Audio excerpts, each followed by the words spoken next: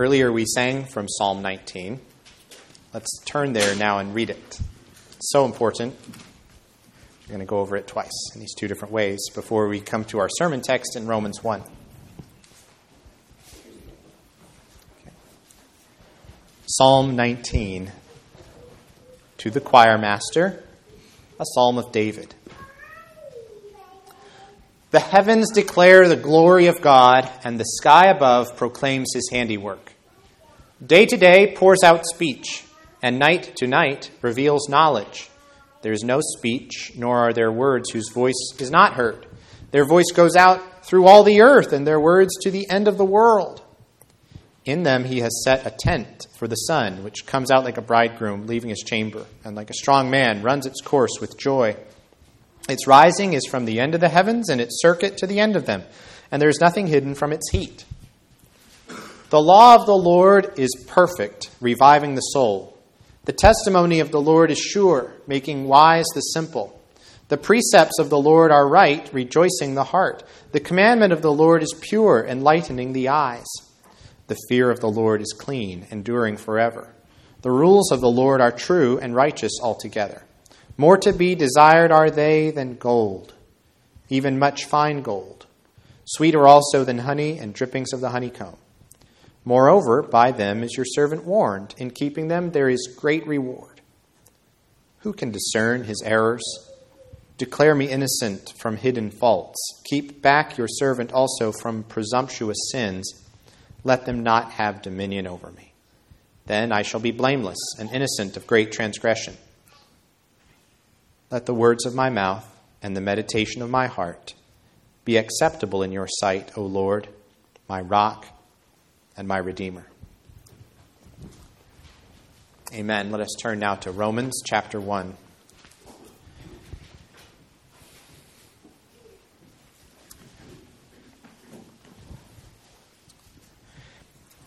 Last week our text was verses 16 and 17, and then I'm going to read them again now. And as we get into verses 18 to 20, our text for today. So starting back at verse 16. For I am not ashamed of the gospel, for it is the power of God for salvation to everyone who believes, to the Jew first and also to the Greek. For in it the righteousness of God is revealed, from faith for faith, as it is written, the righteous shall live by faith. For the wrath of God is revealed from heaven against all ungodliness and unrighteousness of men, who by their unrighteousness suppress the truth. For what can be known about God is plain to them, because God has shown it to them. For his invisible attributes, namely his eternal power and divine nature, have been clearly perceived ever since the creation of the world in the things that have been made. So they are without excuse. Amen. You may be seated.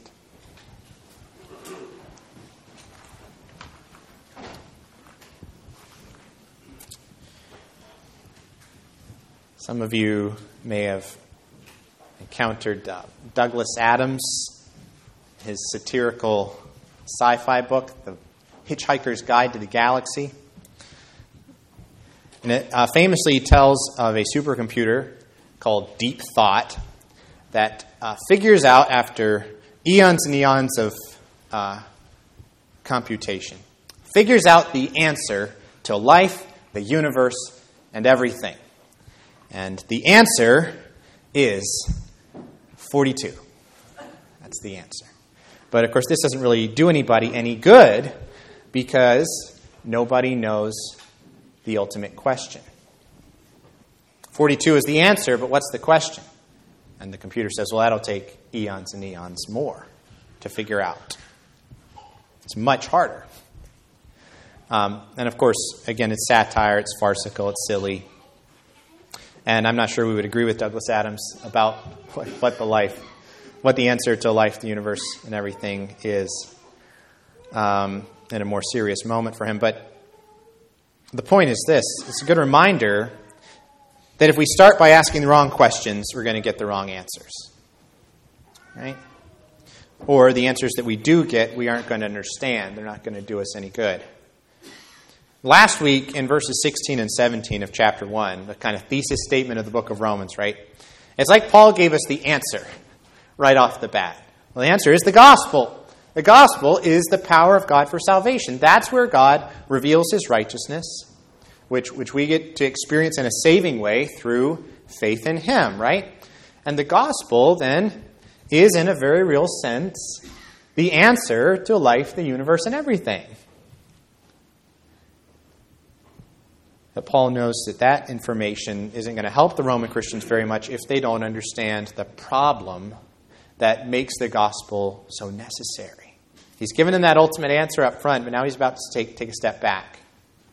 And the rest of chapter 1 and on through chapter 3, he is going to be giving a lot of attention to the ultimate question, the great problem that has thrown life and the universe and everything into this confusion of chaos that required the death and resurrection of the Son of God to make things right.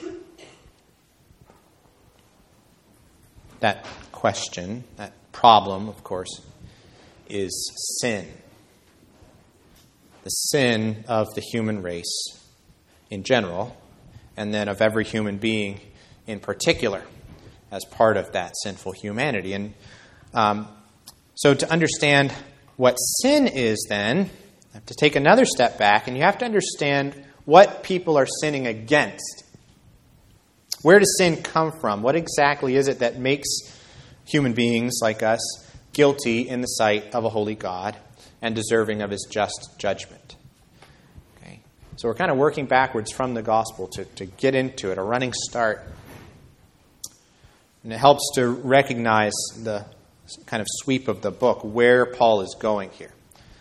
Again, his object in the next 2.5 chapters is to show that all people, Jews and Gentiles both, share the same ultimate problem of sin. Doesn't matter who you are, doesn't matter where you're from.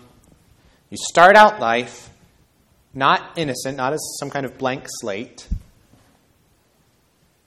not basically good and then society corrupts you. No, you start out life guilty and corrupt. Guilty before the bar of divine justice and morally corrupt from the inside out. Well, when people hear that kind of thing, a very natural objection arises right away, very often. Just how can you say that people who've never heard about God, never heard about Christ, never heard the Ten Commandments, for example, or the gospel, how can they be guilty if they don't know the rules they were supposed to be following or the God that they were supposed to be obeying? How can they be treated as rebels against God if they don't even know who God is because they've never encountered the Scriptures? And this is where Paul begins here. He's making a very striking, very big claim that actually all people, without exception, do know God. All people, without exception, do know God. And it's whether or not they've read the Bible, whether or not they've come in contact with the church and heard the gospel, they do know God. This Bible is not the only way to encounter the truth about God. It's not the first way that anybody encounters the truth about God.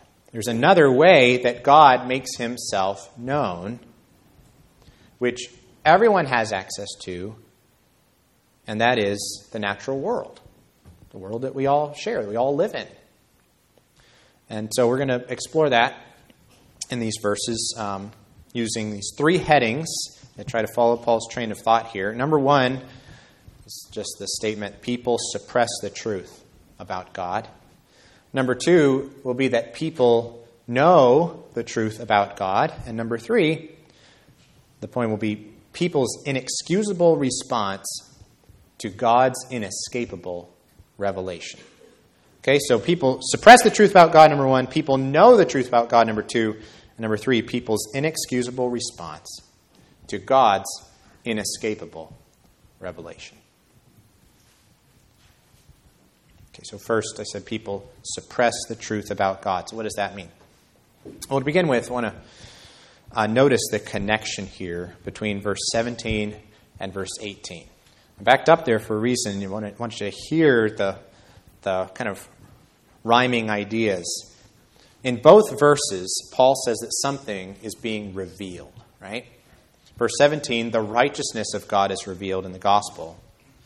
Verse 18, a related aspect of God's character is being revealed there too. That is God's wrath. Now, God's wrath really is an expression of his righteousness. His righteousness as it responds to evil. His righteousness as it responds to things that are not right. That's not right. When you and I sense that something is not right, we experience the human emotion of anger. That's our natural response, a God-given response to things that are not right. God gave us anger as the appropriate emotional response to the not rightness of things. Now, God does not kind of get angry like we do, where our emotions kind of ebb and flow, they come and go. No, God's wrath is his eternal, unchanging, constant attitude towards sin and evil, always and everywhere. Of course, also as human beings, we get angry often at the wrong things and at the wrong people for the wrong reasons, at the wrong times, things like that. God's wrath is not like that either. It is always perfectly just. It's always perfectly holy. It's always in perfect proportion, perfectly calibrated to reality. And why is that? Well, because again, it's an expression of his righteousness. Right? God's righteousness is that sense that God will always do what is right.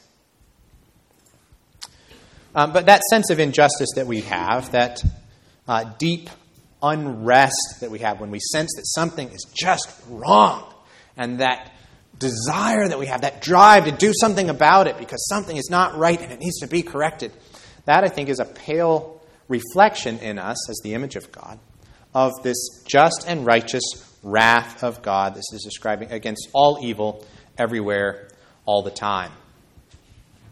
Okay, now there are many examples of ungodliness and unrighteousness that we could give, kind of particular varieties of sin and evil where God's righteousness means that he's going to respond in wrath to this whole set of different offenses.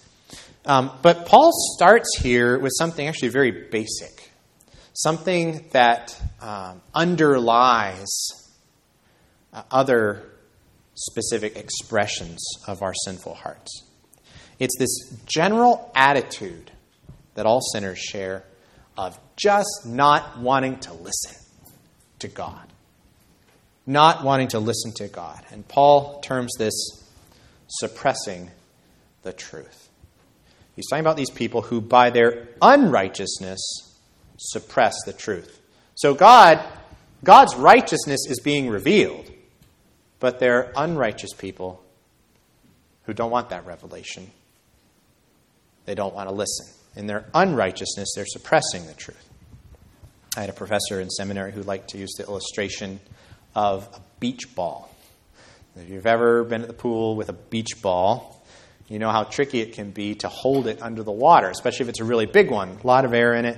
It keeps wanting to roll out from under you, maybe come back up to the surface. Every time you try to get on top of it, it kind of slips out to one side or something, and it just keeps coming back up because it's very, very buoyant, right? The water is pushing it up because of all the air inside. It's not dense. And so you can keep trying and keep trying. Eventually, maybe you figure out how to hold it down. Maybe you have to lie on top of it with your whole body or something, wrap your arms around it, and then it's kind of trying to flip you over and everything. But even after you succeed in holding it down, it still is pushing back up against you, right? Still pushing back, still trying to get back out. Earlier, I I mentioned the common question, how can God punish people for not obeying him when they don't even know who he is? And Paul is here challenging the assumption behind that question, saying things are very much the other way around. The world is not full of people who are clueless about God, and so they can't be blamed for not obeying him. No, Paul flips that over. He says the world is full of people who do know God. God has clearly revealed himself to them, but they're in denial. They are pushing that knowledge down. They are trying to hold it under the water, that truth that they know, but they don't want to admit.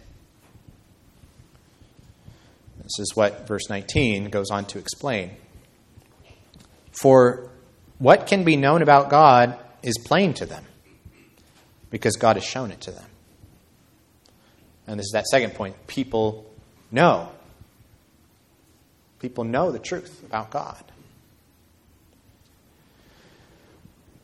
Now you might imagine if I wrote you a letter, comes in the mail, go down to the mailbox, get it out. You could say, oh, that's letters from Zach. I'm not going to open that letter. I don't want to read what it says. And you wouldn't know what it said. You'd be ignorant of the contents because you refused to read it. And I could write to you again and again.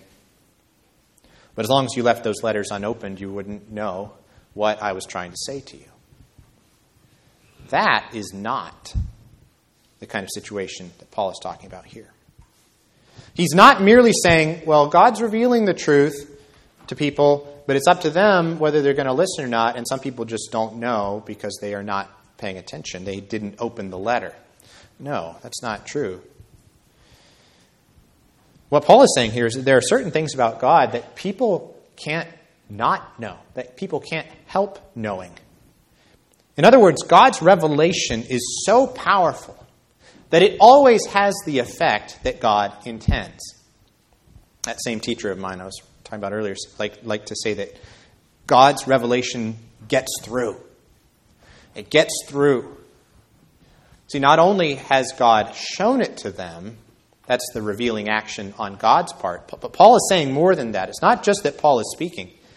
He says it is in fact plain to them. He's talking about the impact on the person's side of things. He's talking about the effect. They really know. They really know. Where it says what can be known about God is plain to them, the New American Standard Translation says it is evident within them.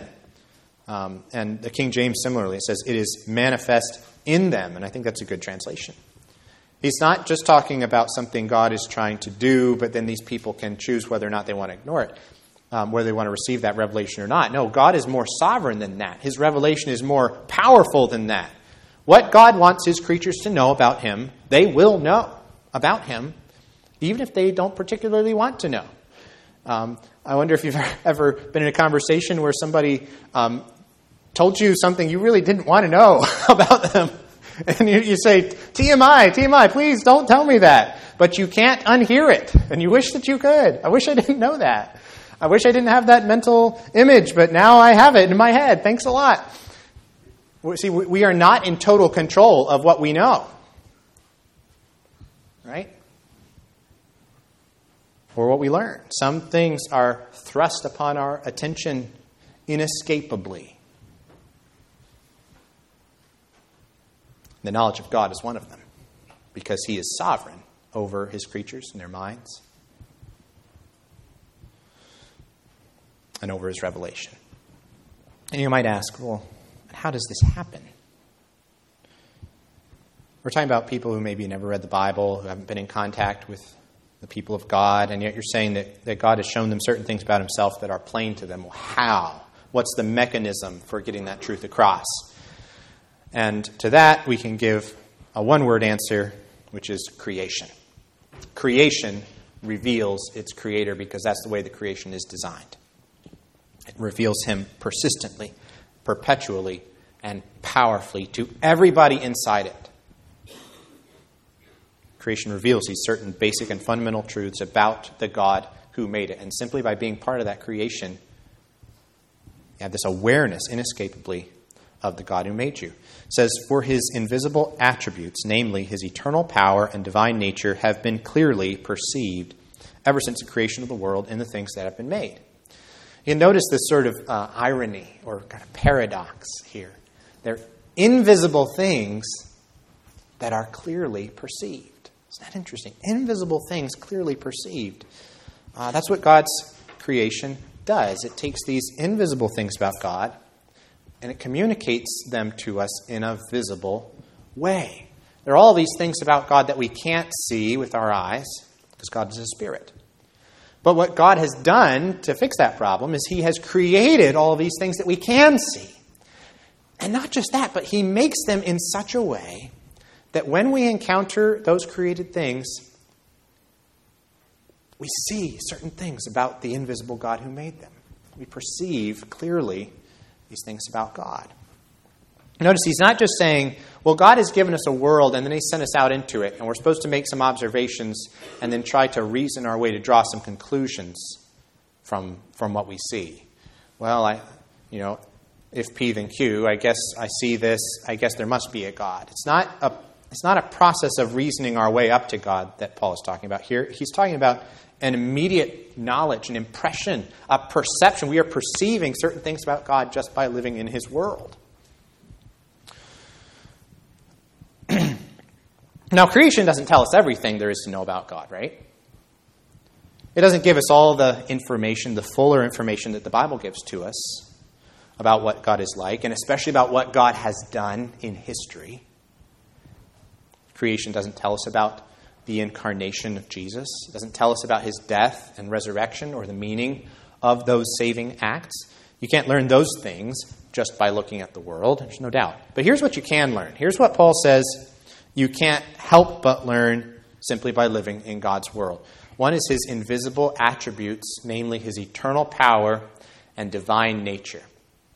So starting with His eternal power, I think that's what Psalm 19 is getting at when it says, the heavens declare the glory of God, and the sky above proclaims His handiwork. This is what, in theological terms, we call general revelation.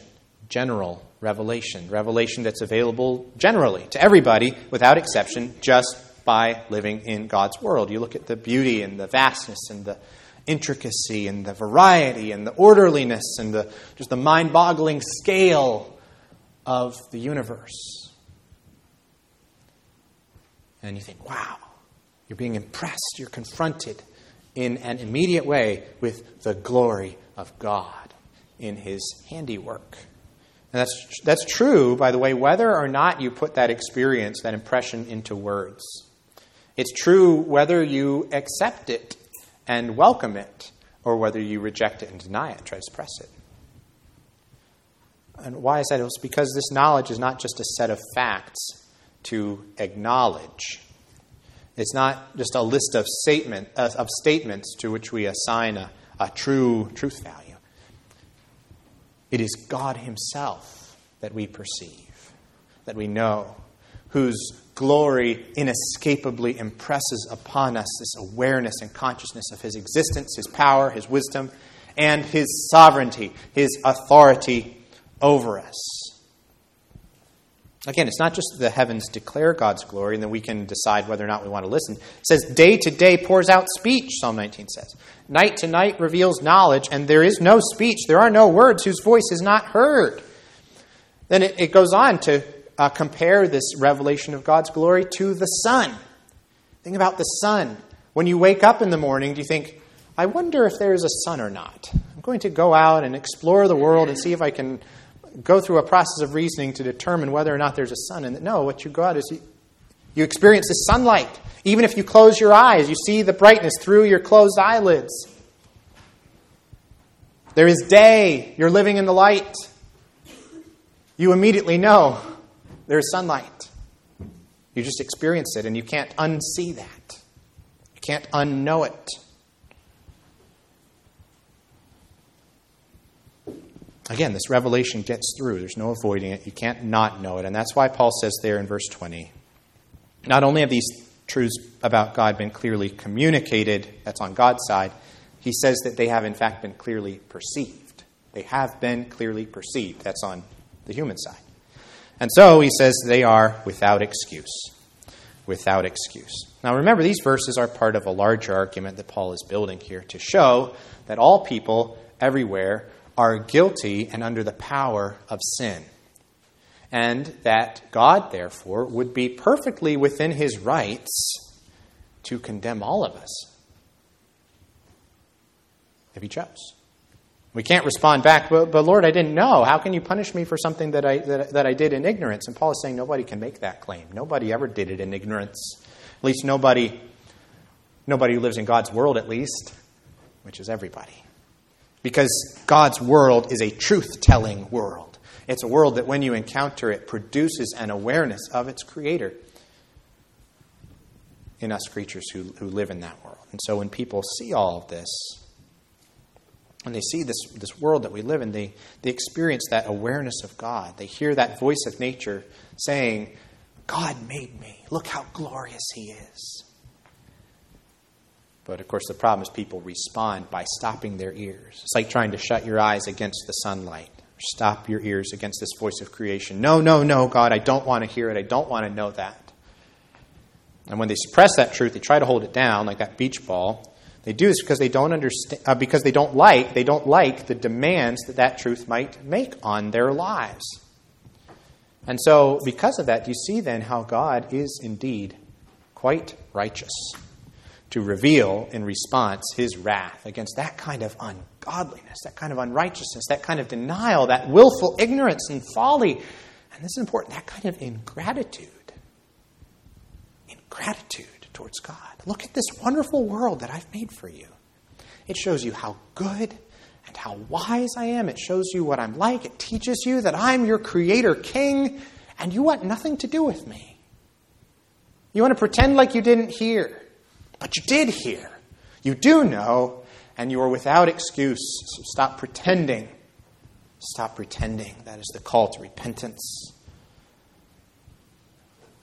from this passage. Now, Paul's going to go on in the rest of the chapter to explain a little more about how this truth-suppressing rebellion works out in action, what its consequences are, how God responds, and so forth. So there's a lot more to be said, but stopping here at the end of verse 20, there are three applications I want to draw for us, the people of God, today. First thing is that these verses are a reminder to us just to open our eyes a little wider, open our hearts a little wider, to look for God's glory in God's world. If this is what people do in unrighteousness, suppressing the truth, what's the opposite of that when you go out and encounter the created world? When you go out and just live in the world that God's made, when you open your eyes in the morning. It's true that we can't help knowing something about God just from existing in his word, but that's a pretty low bar, right? And there's so much more to be known if we will open our eyes and look with faith. That's just the beginning, because the closer we look, the more that we'll see. If somebody who doesn't even want to have anything to do with God can't help seeing something of his glory, looking at nature, just imagine the depth and the beauty and just the sheer joy that will open up to us as the people of God if we look with faith, if we look with open hearts at that same world and everything that it contains, everything it has to show us about its creator. See, this is why Christians should and often have been at the forefront, not the rear, of science and learning and the arts, not retreating from these things as some kind of threat to our faith. We need to hold up and be wary of, but embracing these things as ways of beholding ever more clearly and more deeply the glory of God and the things that he's made.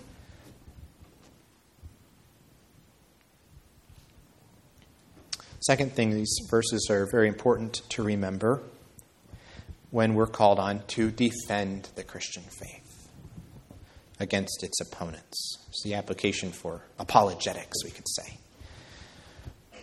The defense of the faith.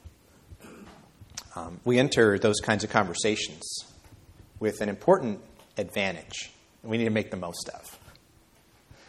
The advantage of knowing that those arguing against the truth actually have within their hearts an inescapable awareness of God from the very beginning of the conversation. Not just an awareness that there is a God, And it's not just a set of statements. In fact, they if you put it in statement form, wrote it out on paper, they may deny it. They may say, I don't believe that. I don't believe there's a God at all. And yet they cannot escape this awareness of God himself. The whole world is shouting it out. Their own hearts, the way they're made in God's image is shouting it out to them. And so our goal in apologetics and evangelism then is to appeal to that knowledge that people already have. And to show them gently, persistently though, that much of the way they live their lives is actually more consistent with that inward sense that they're trying to suppress than it is with the outward beliefs that they claim to profess. You say you believe this, but you're acting this way because you know that this is true. So our goal is to show them then the goodness and the joyfulness of living in harmony with that inward sense of the way things are by listening to the Word of God and seeing how it matches that inward sense instead of kicking against that inward sense, instead of kicking against the Lord himself, which is an exercise in futility. Last thing, third application. This passage is a very serious warning. It's a warning for us not to ignore the voice of God speaking to us in nature, as well as the Scriptures. Not to claim that we can't hear it. Not to claim that it's not clear enough. God is speaking. He's speaking clearly in the world that he has made.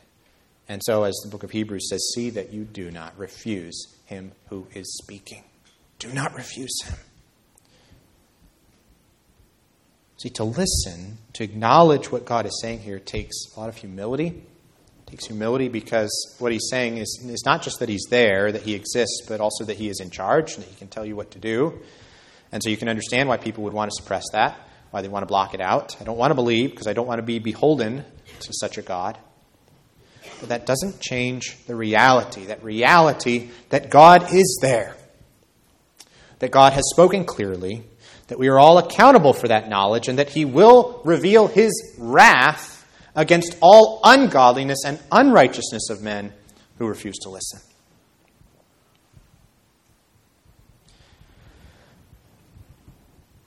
Thanks be to God, though, that wrath of God, the revelation of his righteous wrath against truth-suppressing sinners, that is not the end of the story. It's not the end of the story for the people of God, at least. Remember verse 18. Verse 18 forms a pair with verse 17. God reveals his righteousness in more than one way. There's more than one thing about God being revealed in this book. God can reveal his righteousness in wrath against us, which is what we deserve.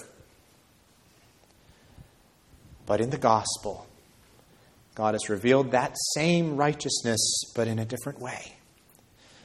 That wrath that we deserve, he has taken upon himself instead in the death of Christ. That is the gospel. Remember, his righteousness and his salvation in the cross are revealed together. And so for all of us who naturally come into the world not liking the truth, not wanting to hear it, not wanting to obey it, this remarkable mercy of the gospel is that God has made a way. God has made a way for those kinds of people like us, to experience his righteousness, not condemning us in wrath, but instead saving us through the cross of Christ.